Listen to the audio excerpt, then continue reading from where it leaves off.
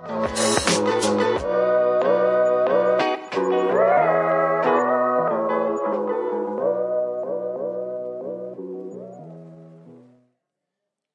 We're going to get right into the Word of God. And so we're going to do something a little different today. And so I'll instruct you how we're going to do it. Something that is done oftentimes in certain churches. We're going to actually do that today. But let's first start with our confession. So repeat after me. This is my Bible. I am what it says I am. Let me make sure I grab my Bible. I can do what it says I can do. I will have what it says I will have. I'm a part of Deliverance Temple, where we love by living our vision every day. We connect with our Creator continually. We confess our deliverance consistently. We commit to serve creatively. We communicate Christ's love compassionately. Father God, feed me your word. If you believe you're going to be fed, go ahead and make some noise again this morning.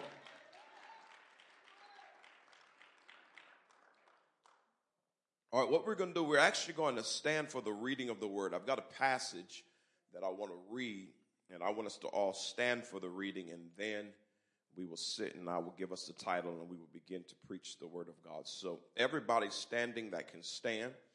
If you don't have a Bible or something that you can connect to the Word of God with, the verses will be on the screen, but show them what passage that we'll be going from. We'll be going from the passage Revelation 19, 11 through 16, very close to the back of the book, and it's talking about the ending, the final ending of the age. And so starting with verse 11, it says this: Then I saw heaven opened, and behold, a white horse. The one sitting on it is called Faithful and True, and in righteousness he judges and makes war. Verse 12, his eyes are like a flame of fire, and on his head are many diadems, which means crowns, and he has a name written that no one knows but himself. Verse 13, he is clothed in a robe, and this is the part I like, dipped in blood, and the name by which he is called is the Word of God. Verse 14, and the armies of heaven, arrayed in fine linen, white and pure, were following him on white horses. Verse 15, from his mouth comes a sharp sword with which to strike down the nations, and he will rule them with a rod of iron. He will tread the winepress of the fury of the wrath of God Almighty. Last verse, verse 16. On his robe and on his thigh, which means he has a tattoo. You can do whatever you want with that. But on his robe and on his thigh, he has a name written, King of Kings and Lord of Lords. Say that with me. King of Kings and Lord of Lords. May God add a blessing to the reading of his word. You may be seated.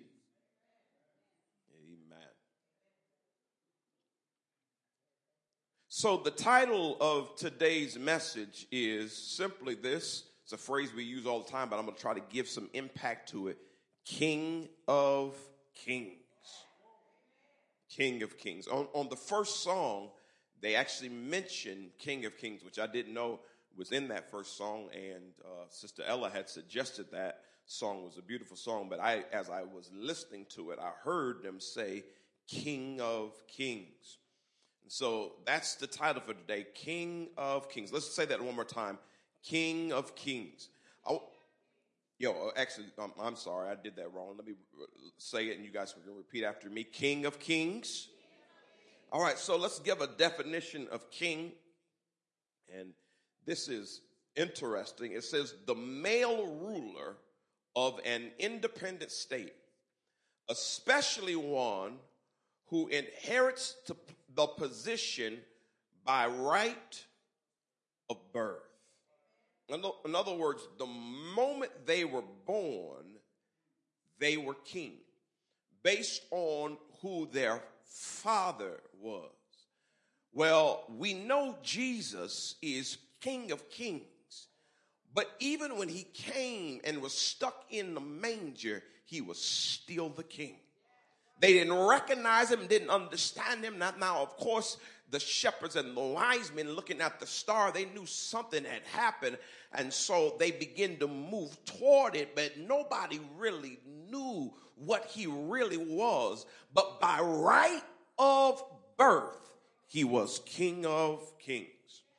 Now, my brother Stephen, he said something to me a couple days ago, and he was talking about my ministry, and oftentimes I allow people to critique me and help me, and he's one of the ones that he listens from afar, and he says, you might want to tell some of the people what you're reading, because I'm a voracious reader. I'm an avid reader, but I don't always tell y'all what I'm reading. I just sound like I'm reading something. Y'all know I'm reading something.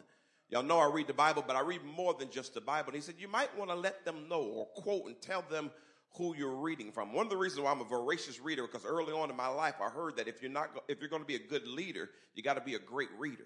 You got to have resources. And so I thought this would be a good time in the message to do that. And so at the beginning of this year, I read a book in January. So I read 66 books a year, and then I add about another 30. Not all of them are Christian books, but some of them are Christian. In January, I read a book that actually impacted me, and part of what I'm sharing is going to come from that book, but I will show you what it is. I'm going to put it on the screen. It's by a theologian and scholar from Britain. His name is N.T. Wright. But the book that I read is called How God Became King. And the tagline is the forgotten story of the Gospels. And to just paint it really quickly, he begins to talk about the fact that him being in Britain or from Europe and us being in America, that the Western church many times misses what the gospel writers were really talking about, because we grew up in what we call democracies. Even though the Queen of England and it's set up similar to a monarchy, in Britain they really have a parliament and prime ministers, and it's more democratic. And democratic means that you go through a list of things. There's a list of people that create the rule. But in a monarchy, only one person has the say-so. And so because we grew up in democracy, we miss the fact that all the Gospels are talking about how God became king and how he is King of Kings and he is a Lord of Lords. Now, when we talk about it, we get excited because it sounds good, but we've never lived under a king, so it's hard for us to understand it. And so that's why when you look at the Old Testament and you begin to see what the kings were, and then you begin to see that God is saying he's King of Kings, it puts a lot of things in perspective. And so it's a good read. It's a very deep read. There's some stuff going over your head if you were to pick up the book, but it just paints the picture that we have forgotten sometimes about the king. And I'll give one other thing that he shares in the book. He talks about how the Western church, that means Europe and America, it means that the Western church has focused on the cross. And there's nothing wrong with the cross because the cross is important. But he said the real focus should be cross and kingdom. But some people focus on either cross or kingdom, but it should be cross and kingdom. In other words, Jesus didn't just come so that we can be saved. He actually came so he could be king. So that, see, it's one thing for us to be saved, which is awesome. We want to be saved. We want the cross to save us, but there is some devils here, and the devils need more than just us being saved. The devils need to know we got a king. And if you keep messing with the folk that are under the king, you got to have the full force of the kingdom. And I talked about a few weeks ago how the violent take it by force. So it's not just us getting saved, it's us understanding we are actually in a kingdom. All right? I'm going to try to work it a little more. Let's put this up. I wrote this down so I can say it well. This is what I want to share with you. What does kingship look like in our 21st century context? How do we recognize and participate in a kingdom when we grew up in a democracy? Hard for, we've heard the kingdom of God and kingdom of heaven, but it's words. It's hard for us to wrap our mind around being in a kingdom. And so we're going to try to talk about that today. So when you hear the phrase King of Kings, you'll hear it from another perspective. You'll hear it from a new look and with fresh eyes. Somebody say fresh eyes. Now here's something that I got to drop on us that'll help us as I'm moving forward. This is the next statement. I wrote it down as well. We must study the Bible not as our one-way ticket to heaven, but as the promise of a kingdom here on earth. And how we process it now determines how much of it we will experience later. One of the things N.T. Wright points out is that one of the things the Western churches got wrong is we put all our focus on heaven. But the Bible says, pray that thy kingdom come on earth as it is in heaven. The Bible says, and I've been telling my Bible study crew this for the last year and a half or 2 years, the Bible says there's going to be a new heaven and a new earth. And so what it means is that we're not just going to heaven to twiddle our thumbs and look at the clouds and be happy up there. God actually wants us to come back to earth and do work in the earth. Now, what work are we going to do? I don't fully know, but what we do know is the Bible tells us all the time God has been trying to come here. And we've been putting all our focus on going there. Nothing wrong with going there, but if you look at the entire Bible, the Bible says God, in the beginning, God created the heaven and the earth. And the Bible says that God came down and talked with Adam in the cool of the day in the garden. So he created a garden, put them in the garden, and then he came down to be in the garden with them. But when they messed up, he couldn't be around sin, so he had to go back up there. But the whole story is he's always wanted to come here and be with his people and have people created in his image. So God wants to do life here, and we're trying to get there. Nothing wrong with us getting there, but the problem is if you focus so much on getting there, you forget to invite him here. So I'm praying to go there, but you also ought to be praying, God, come here. God, come in my marriage. God, come in my money. I don't need a marriage there. I don't need money there, but I need the king there to show up here. God, come in this earthen vessel. God, come in my mind. God, come in my heart. God, come in my situation. God, come in my church. God, come in this raggedy car I got. Hold it together. God, come in my family. God, come to earth.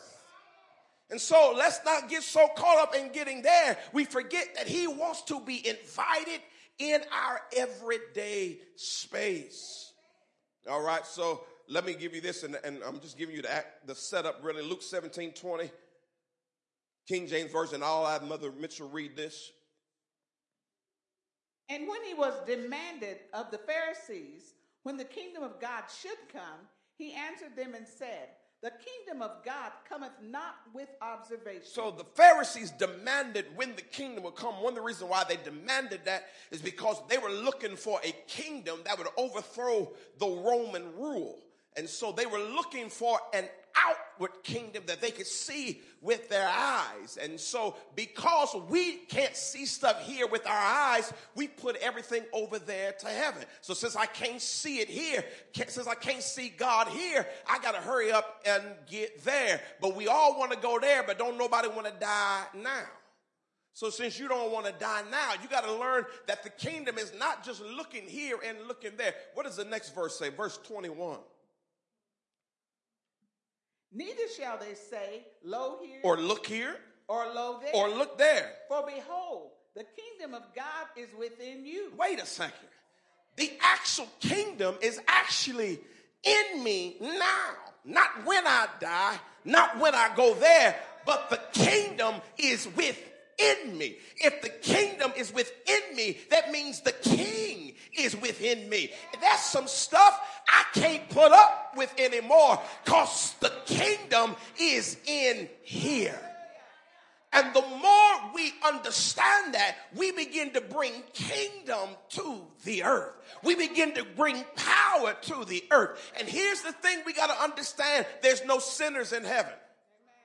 So the sinners need us here.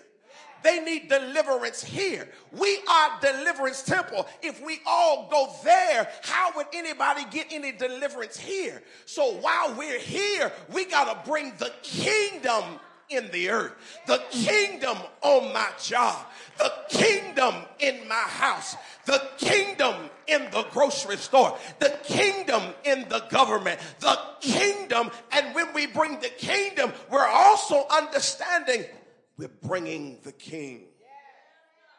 All right. So let me move forward because I'm still setting up.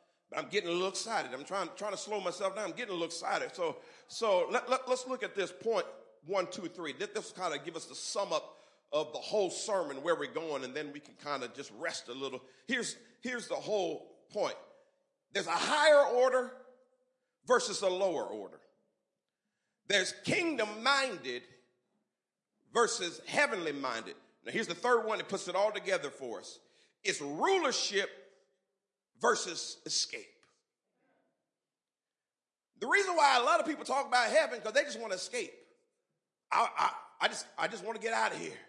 Ain't gonna be no sickness, ain't gonna be no tears. And listen, I'm happy for some no tears, no sickness. I'm happy for all that, but I ain't waiting for that to start ruling now.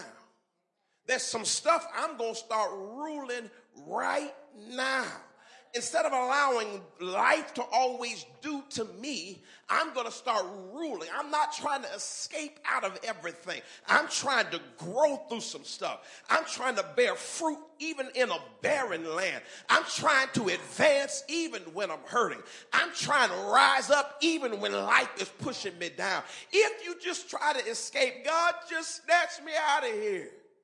And then when you go, we all crying because he did snatch you out of here. No, what about us ruling right now? And so since the kingdom is within you, guess the first place you got to start ruling? No, come on, Sister Sharitha. No, I would rather escape. And that's why addiction is so high, because instead of ruling, I would just rather escape. Kelly getting on my nerves. And instead of me getting down to the reason why Kelly is getting on my nerves and us working the situation out, I'd rather just grab 7 margaritas and not think about Kelly. But after I sober up, Kelly is still there. So I want to escape, but God says, no, stay and rule. Rule your spirit. Rule your mind. Rule your flesh. Rule your attitude. Rule your mean self. Learn how to rule. We always want God to pull us out of stuff. And God says, I put the kingdom in you. Stand there and rule. Tell the devil, I'm not acting a fool this year. I'm not going to be stupid this year. I'm going to rule my flesh. I'm going to rule my mind. I'm going to grow through this. I'm going to bounce back because the King of Kings lives in me. It's easier to preach than it is to do, but the more you do it, the more you understand you have power right now. The old saints used to say power, wonder working power in the blood of the Lamb. I don't need the blood up there. I need the blood right here. And I'm telling you, devil, there's some stuff you can't do to me any longer because the King of Kings lives inside of me. The buck stops with me. We hear a lot of preaching about generational curses, but we forget to talk about generational blessings. If there is a curse, there also is a blessing. The Bible says that the curse is to the 3rd and 4th generation. But it says revealing mercy to 1,000 generations, which means the blessing can run 1,000 generations and the curse can only run 4 generations. Well, but we put all our focus on the curse. We put all our focus on witchcraft. Y'all better not go to Beyonce's concert because it's witches in there. And some of y'all don't need to be there. But some of y'all need to be there and bring the kingdom to the concert. That way, if there are witches, they can't do what they want to do because the kingdom showed up. That's why your kids got to come to school, because there might be a mass shooter trying to shoot up the school. But when your child steps in, he brings the kingdom of God to the school, and they can't do what they want to do because you're ruling in the land because the kingdom. Amen. The Bible says God is not coming back for a church except without spot or wrinkle. In other words, as long as we're always beat up, waiting for God to snatch us out of here, he's not coming, because he's coming for a bride that looks like they know what they're doing, ready for their king. Now, what would it look like for, and I don't mean to make the person, because it's actually a real person, but the idea I'm going to use is the idea of Aunt Jemima. Aunt Jemima is based off a real person. But you remember Aunt Jemima on the syrup. How she looked homely, looked slave, like she was a slave, and there was nothing wrong with it because it was actually taken from a real person. But my point is, what would it look like if the girl who is the bride shows up to the wedding, walking down the aisle, looking like Aunt Jemima? I love you, baby, but turn back around.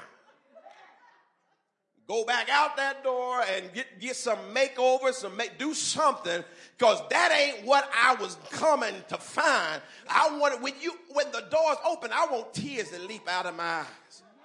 Let me tell you something. When Devin came and cracked them doors and her daddy had her on the arm, I was tough, but I started sweating tears, and tears started, because she looked good, looked like that gold was just jumping off of her face. She looked like she was my bride. Now, we've been married 23 years.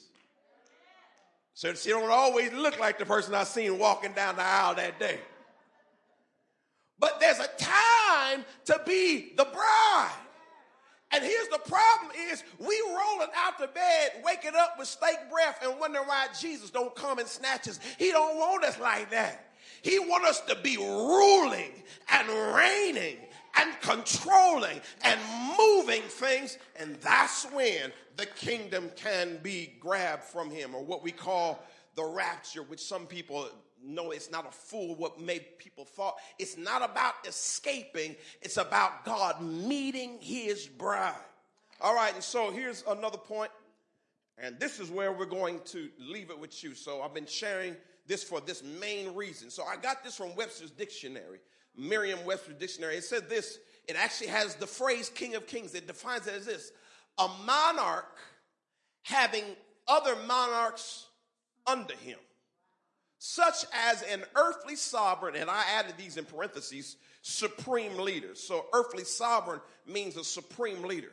So if there is a supreme leader, that means that there are leaders under the supreme leader, and they are all working together. And so when it says King of Kings, what I used to always think, it means that he was the king over all kings, and it means that, but I thought it meant he was the king over all the crazy kings. In other words, if you have a crazy king, it's okay because he's the King of Kings. But one thing I begin to understand is that God, if he is the king, if he has a crazy king, he would not keep a crazy king. He would destroy and remove a crazy king and put another king there. So the truth of the whole story of the Bible, which is cross and kingdom, is this, is that God is the big king, but we are the kings under the king. And so if we are all messed up and broken down, it doesn't reflect the greatness of who he is, because he's the king, but he paid the price for us to be kings under him, kings and queens. So when God rules, we ought to rule. Now, we are human, so we're not perfect, but there ought to be some area in your life where you rule, where you are kingly, where stuff can't move until you show up.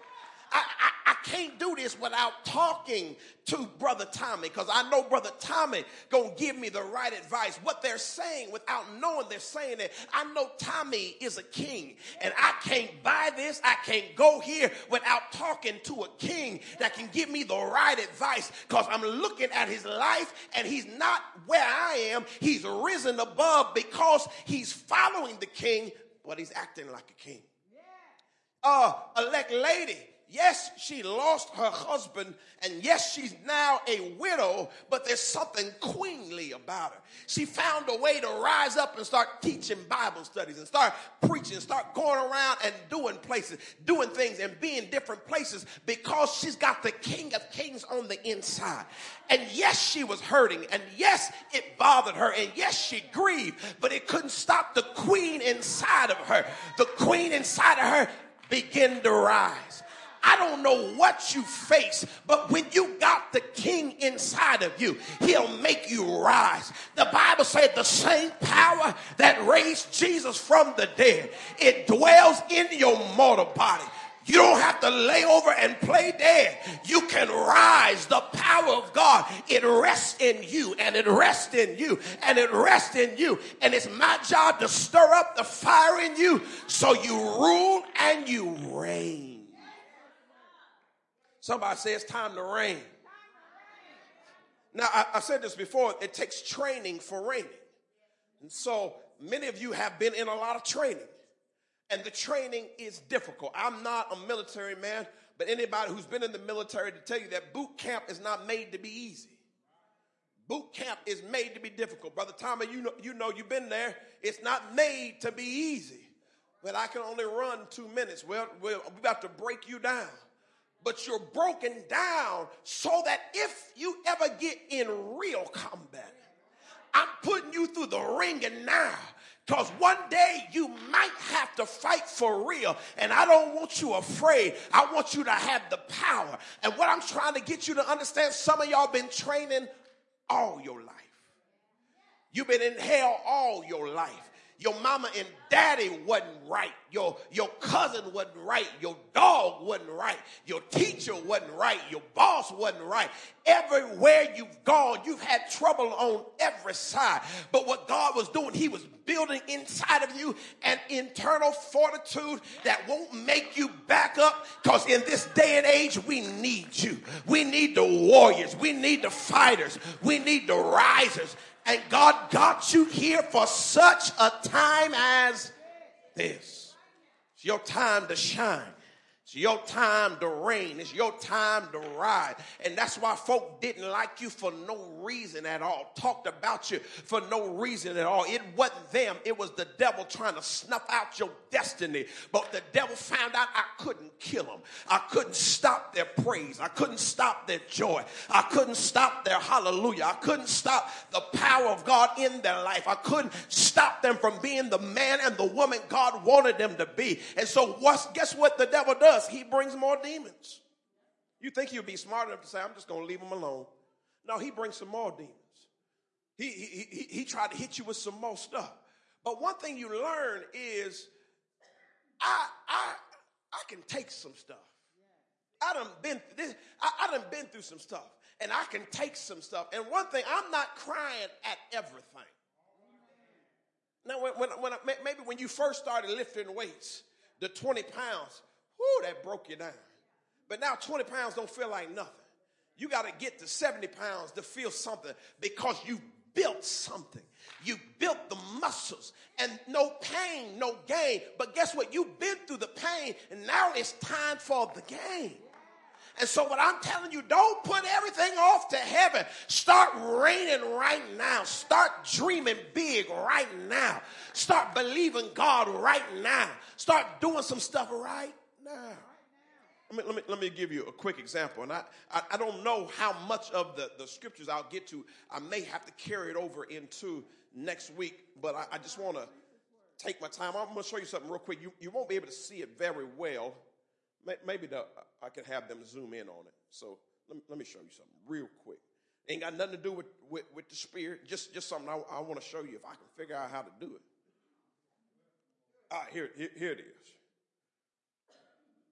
So this thing. See if you can zoom in on this.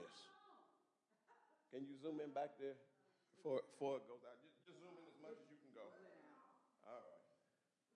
So on this iPad is this new electric Cadillac. That's enough. You ain't got to zoom in no more. I don't look that good for y'all to be that close on me. Let's back up. No, I'm just joking.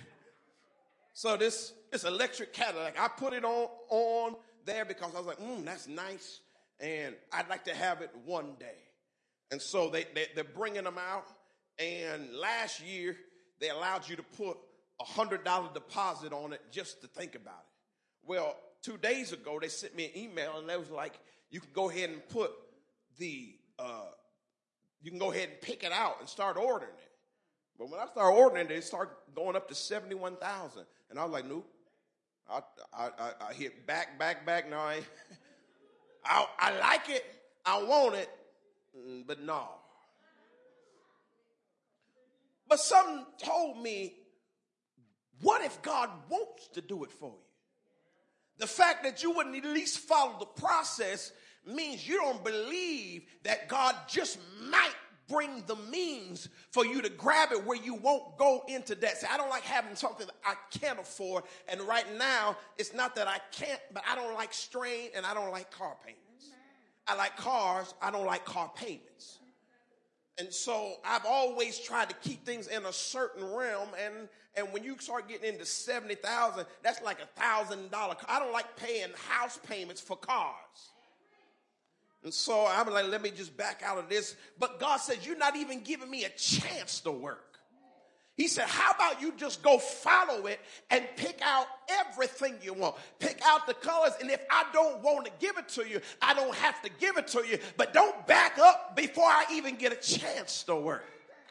And what I'm trying to tell you is it's time to start believing big and dreaming big. Now, you may not get it, but what hurts? Dreaming big. What does it hurt to look at the Fiji Islands? What does it hurt to look at the $12,000 cruise? What does it hurt to drive up to the mansion? What does it hurt to look at something big just in case? God, I'm not going to stay on a low level because the King of Kings lives inside of me. And God, I'm going to give you every opportunity to work in my life. And so I've even learned as your leader, sometimes I back up too quick. Sometimes I move back too quick because I believe in blessings, but I'm cheap like my daddy. I like nice stuff. But I like sales. I like bargains. But I heard Bishop Jake say something. We often want to pray that God will bring stuff down. But we never pray that God will bring us up. See, everything doesn't have to be brought into your level for you to get it. God can raise you up to the level for you to achieve it. And when you start thinking like a king, and as long as you've been in a democracy, it's hard to think like a king. But when you start thinking kingdom-minded, your mind starts getting big on what God just might do. And the reason why I say just might do, because it's not all about materials. Some of us can't handle materials because we're too arrogant with the little stuff we got. You don't need no materials. But some of us have been humble. And some of us have walked things and done things and stretched and been generous and been given. And God wants to bless us, but our mentality is so low, he can't even bless us. We always think about what can't be done. Oh, man, I would love to go there, but I can't do it. I would love to go there, but I don't really drive well at night. I would love to go there, but I can't do this. We always think about what we can't do, but we forget to think about what God can do. I want the limitations to come off of my mind, and I want to start believing, God, what you can do and what you will do and what you might do. Last time I checked, you still had all power in your hand, and you still can make miracles. You can still pull money out of fish's mouth. You can still walk on water if I need you to. You can still call Lazarus to come forth. You can still open up the blinded eyes. You can still make the lame walk and the deaf talk. So get your mind up, get your faith up, and believe you serve the King of Kings. Well, I know I'm going to see him when I get to heaven.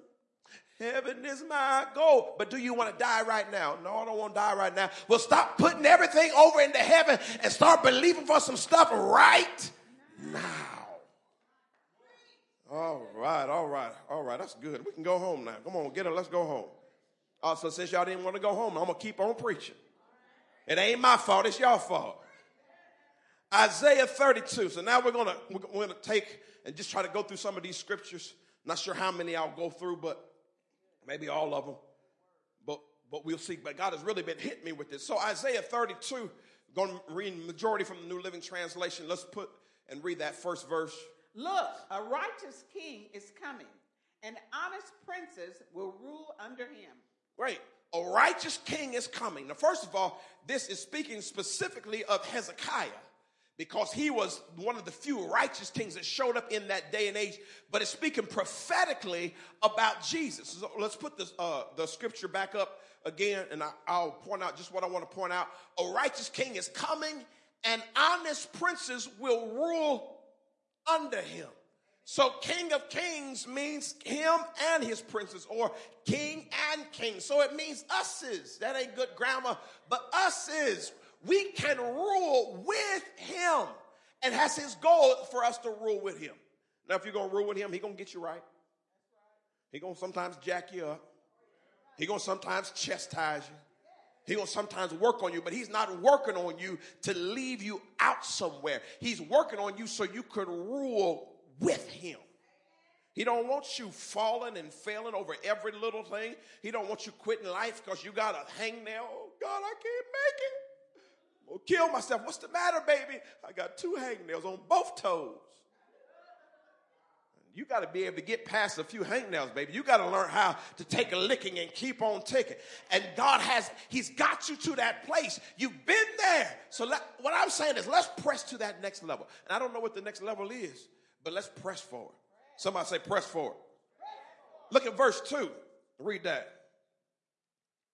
Each one will be like a shelter from the wind and a refuge from the storm, like streams of water in the desert, and the shadow of a great rock in a parched land. Now the Bible says, he that dwells in the secret place of the Most High shall abide under the shadow of the Almighty. But here it says, each of you will be like a shelter. So each of you are going to function the way he functions. In other words, the Bible says the name of the Lord is a strong tower. The righteous run into and are safe. But the Bible is saying you are supposed to be a strong tower for the world out there. What sometimes we forget when we go to that job that sometimes drives us nuts. God wants us on that job so that people can come to us on the job and we can be the shelter for those people because they don't know the king like you know the king. But when they're introduced to you and they get close to you, they get close to the king because they got close to you. So no, God's not releasing you from the job because he wants you on the job to be a light for him. Yes. Hallelujah. Never forget one Sunday preaching hard at church and coming to work, and within the first 30 minutes, I got the majority of my work done. I was going to have a good several hours before another wave of work was going to come through. And so I went into this office room that has a certain glass that when you're looking from the outside, you can hardly see that there's anybody in there because it's dark from the outside. But from the inside, I could see out. And I got over in the corner. I kicked my feet up and pushed my seat back. I had done all the work I was supposed to do, and I was waiting on more work, but I was like, I am about to rest. And not for a few minutes. I'm going to rest for some hours. Pulled my iPad out. I was about to pull some Netflix up, and I was going to rest. And all of a sudden, I heard this. Somebody banging on that window. Like, who in the world what is this? I go to the door and open it up, and I was irritated because I was just getting ready to rest. Sister Teresa, I had about 5 minutes of rest. And here comes somebody banging on the door. And I come out there and I open the door trying to figure out what it was. I thought maybe it was a boss. I'm like, the boss, you already told me I ain't got no work to do. Why y'all bothering me? I opened the door and it was a worker who said, and this particular worker didn't really work our shift, but I believe they were in working over. They had come in early and they said, Andre, I need you. I'm like, for what? I'm trying to rest. But it was a spiritual need that they had. Something, he had came home and found his girlfriend in the bed with another man and was messed up in his head. And he got to work and he said, something told me to find you. And I was done preaching. I wasn't trying to be no light on the job. I was trying to take a nap. But what God understands, the kingdom of God was within me. And when the man ran into trouble, he found me. And I understood it's not time to take a break right now. It's time to rise up and minister. And I said, I don't understand what you're going through because that's never happened to me, but let's walk and let's talk. I started walking with him and let him talk to me and let him cry with me. And then I started praying for him. And for the next several weeks, I started working with him and he somehow switched out of that relationship, got another relationship. And every time he sees me, he smiles at me, not because of me, but the kingdom of God was within me. You got to understand you are where you are for a reason. God placed you there for a reason. And understand when you go, you bring the kingdom of God. You're not there just to get a paycheck. You're there so the kingdom of God can rule in the place. Do you know how many times that the generator was supposed to blow up, and to blow up half of the plant, the devil had it all laid out, but you stepped in the building, and the angels that encamped round about you wouldn't let the devils do what they wanted to do. And every time you drive down 69 and I-65 and 40 West and 70 East, every time you get on the road, do you understand there were demons trying to make a semi flip over, but because you showed up on the road and the kingdom of a God was within you, the devil had to back up. He couldn't do what he wanted to do. And every time you stepped on the hospital ground to go visit a brand new baby, you didn't understand that the kingdom of God was running cancer out of somebody's body. The kingdom of God was moving HIV out of somebody's body. You got to understand you are somebody in this earthen realm. I know you've been through hell and I know you've been through trouble, but I'm here to let you know you serve the King of Kings and the Lord of Lords. You are somebody in God. Look at your neighbor and say, I am somebody. And when I go somewhere, I bring the power of God. When I wake up, I bring the kingdom of God. Oh, tap your neighbor's hand and say, he preaching this morning. Isaiah 32:3. Would you read that? Then everyone who has eyes will be able to see the truth, and everyone who has ears will be able to hear it. Let me talk to some of y'all people who've been overlooked all your life. Seem like they always jump over you to promote somebody else. Always look past you. But once the kingdom of God rises up in you, they're going to be looking at you and seeing you and begin to understand, I can't pass them up again. I got to talk to them. I got to be next to them. I got to promote them. I got to do something with them because the kingdom of God is rising in you. One other story. This preacher was preaching in he's from Louisiana. He was preaching in another place down south. Him and another preacher, they were doing a revival together. He would preach at night. The other person would preach at night. And their wives wanted to go to the mall. And so they went to the mall with their wives, but they were not excited about shopping. They were just walking, talking to each other, and letting their wives spend money. Amen. I pray I'll come to a place where I can just walk and talk and let my wife spend money, and it don't bother me. Amen. That's a good place to be. So they were doing that. And then some lady ran up to him and said, y'all are the ones. Y'all are the ones. And they were looking around saying, what is she talking about? And she came to them and she fell down on her knees and said, pray for me. So they prayed for her and led her to the Lord and help her get deliverance. But then they had to ask her at the end of all the prayer and stuff. They was like, what made you run up to us out of all the people? She said that something told her to go to the mall, and the two men with the lights on the top of their head run to them and say, pray for me. And so they were just walking and just thought they were shopping. But the light of God was resting on their head. And somebody who was at their wits' end came and was told, find the men with lights on their head. And I'm here to let you know, we can't see it right now, but some of y'all got lights on your head.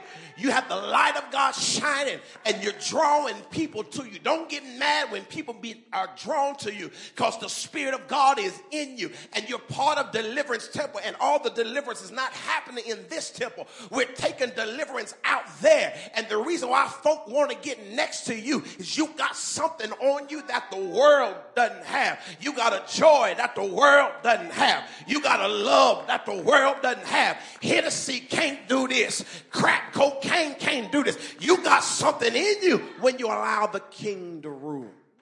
So the eyes are open and the ears are open. Verse 4. Then even the hotheads will be full of sense and understanding. Those who stammer will speak out plainly. Remember last week we talked about Nabal and how Nabal was a hothead, an ignorant, ill-tempered man. And God is saying when we begin to move in this realm, it's in the time of God. You can't just make it happen on your own, but it's in God's timing. But I believe we're moving in that timing here at Deliverance Temple. But even the hot-headed folk, the ill-tempered folk, the people that will grab their gun at the drop of a hat and just shoot people and ask questions later, they're going to have to start calming down once they get in your presence. They don't even know why. That's what happened with Saul. The Bible said it was an evil spirit that was messing with Saul, and he had to call for somebody. Here come David, and when David would grab the harp, it would cause them evil spirits to move out the way. And you have to understand, when you show up, that evil, violent, hot-headed, ill-tempered spirit don't have to back up. And let me say this, that's why you've had so much trouble with the spirit yourself. That's why you flew off the handle so much yourself. That's why you didn't cuss so many folk out in your life yourself.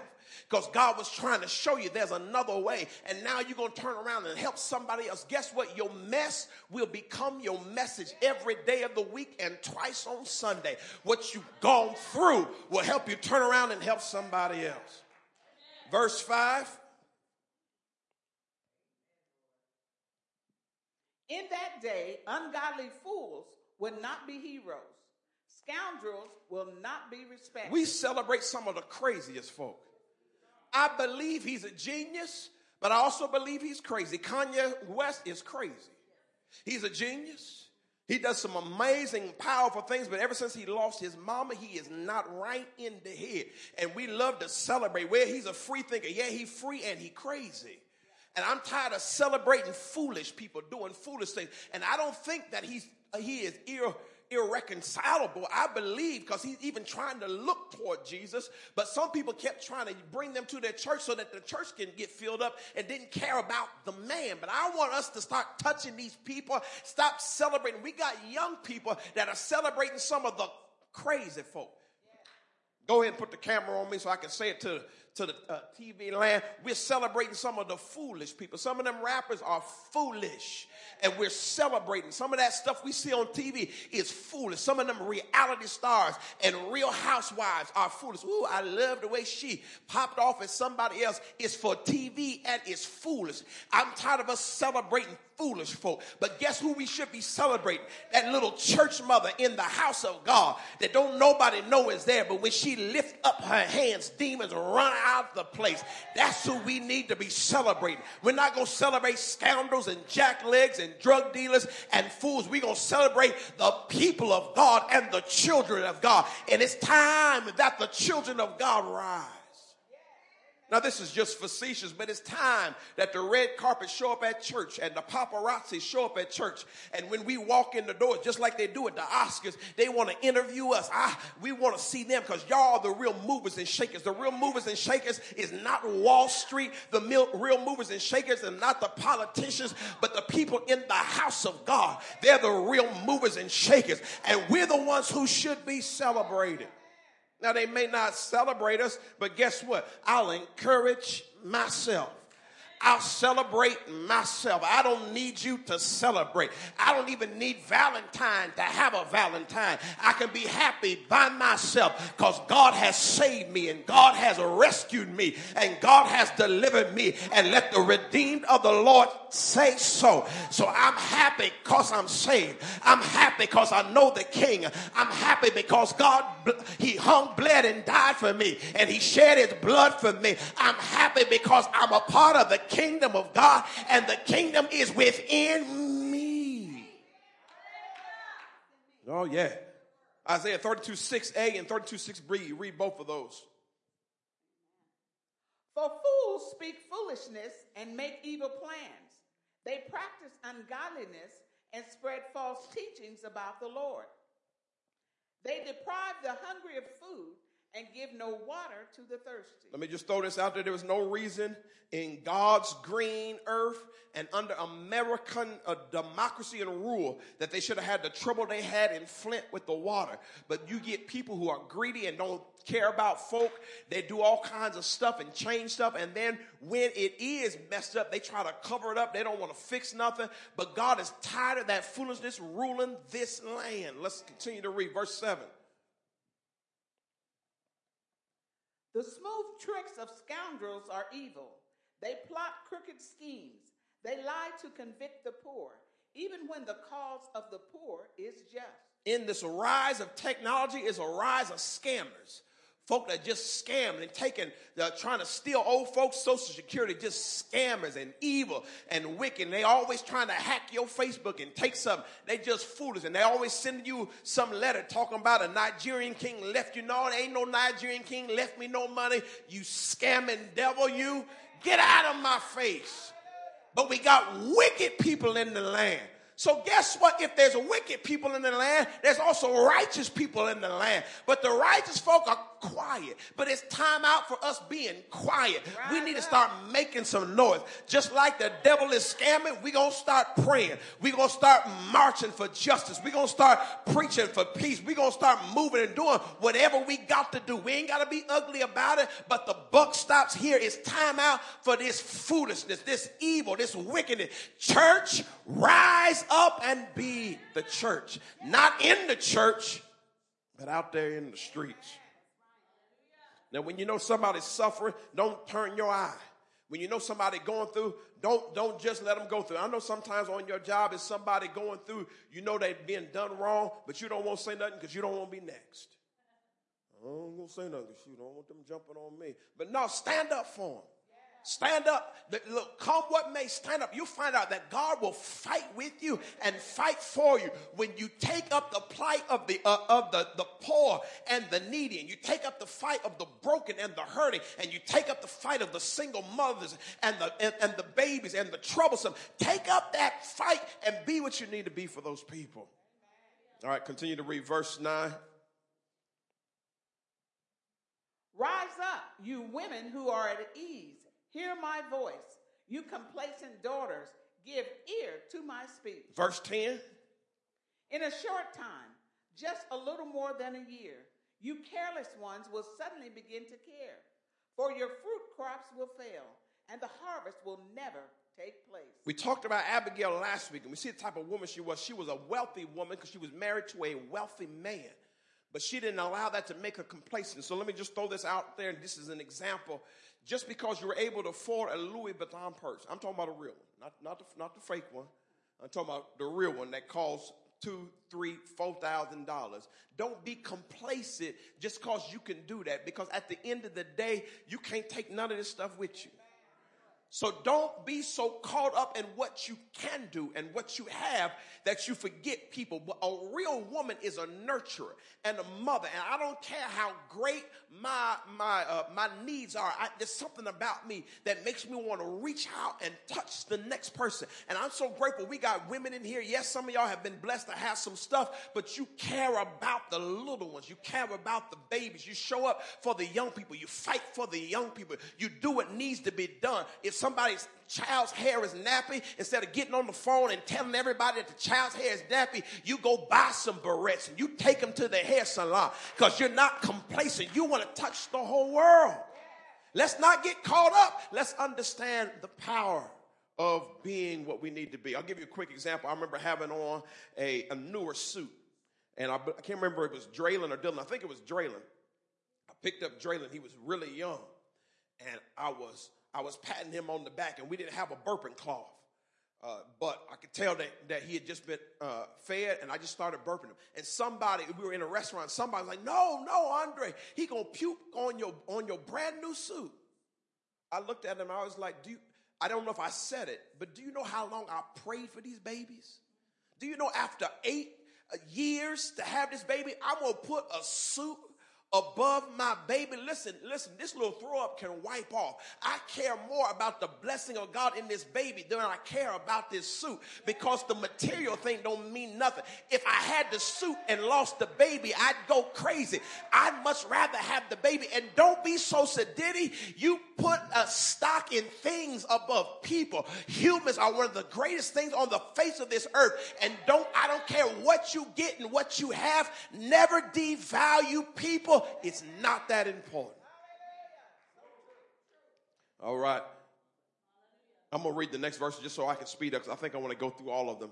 So verse 11.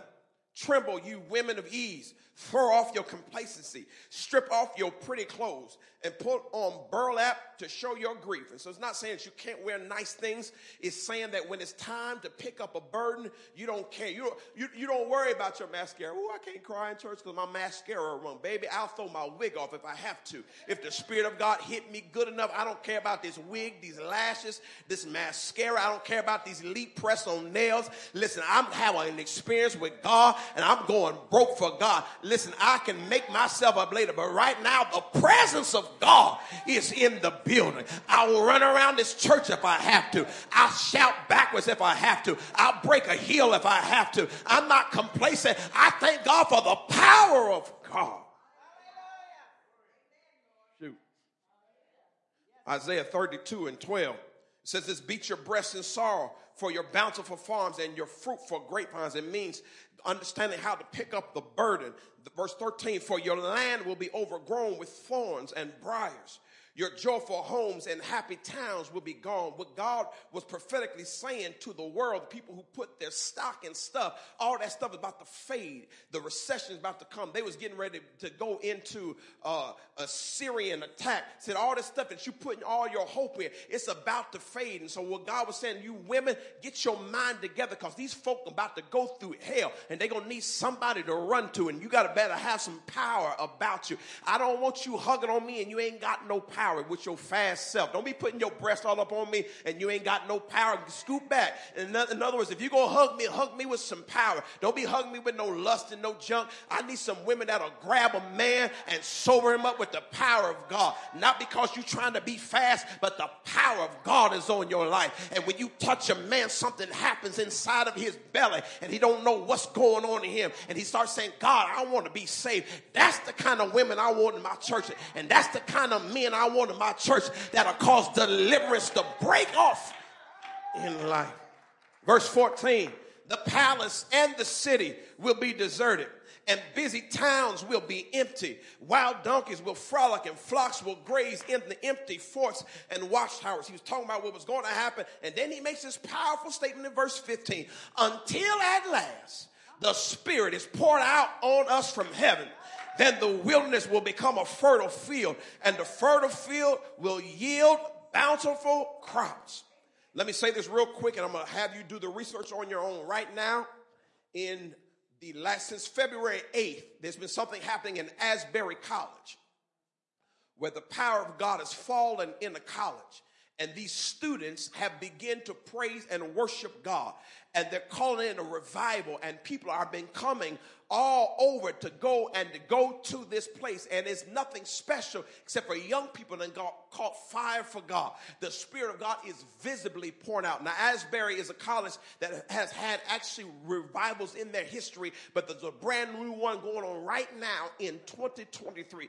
Go look at it. Just when you leave here, pull up Asbury College on your phone and you'll see that. But it's also happened in Lee College, another college, some young people are catching, they call it the Gen Z generation, is catching the power of God, and it's falling in the earth right now, this year. I ain't talking about Azusa Street. I'm talking about this year. They even said right now in Indiana Wesleyan College is experiencing the same thing because the Spirit of God is being poured out. And guess what? I'm trying to let you know what we see is about to change. All these demons and devils we've been faced with is about to change. God is pouring out his Spirit in the earth. And guess what? I'm not going to Asbury College to be in the revival.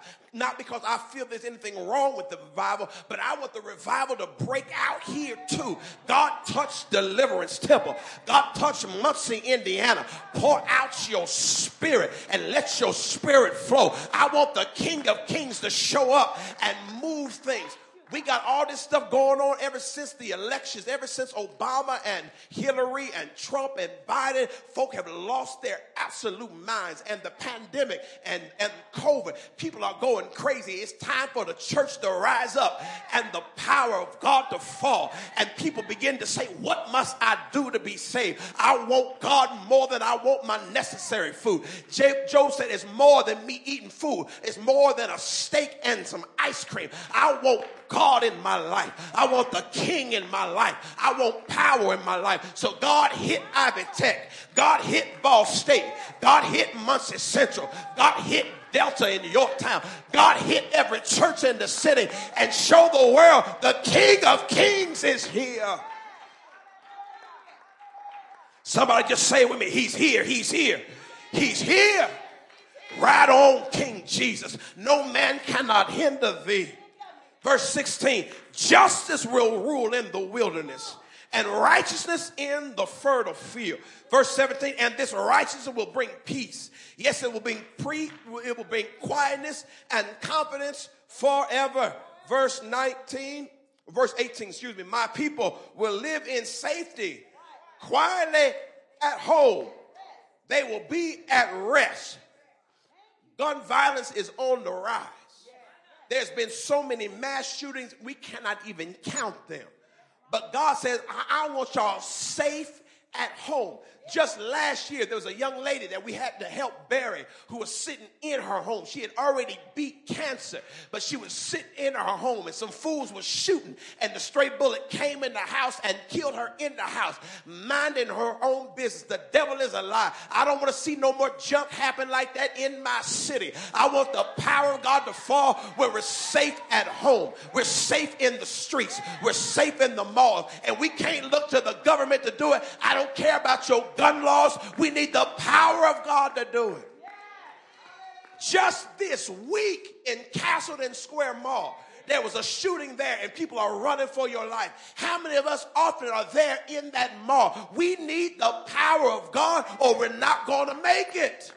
And I don't want the power just in the church. I want the power to get out in the streets. And when we open these doors today, this Sunday morning, and you walk out in the parking lot, I hope you carry the kingdom of God with you. I hope the power of God goes with you. I hope lives are changed when you walk out the door, because the King of Kings, he rules and he reigns. And he rules and he reigns in me. Final two verses, Isaiah 32:19. Even if the forest should be destroyed and the city torn down.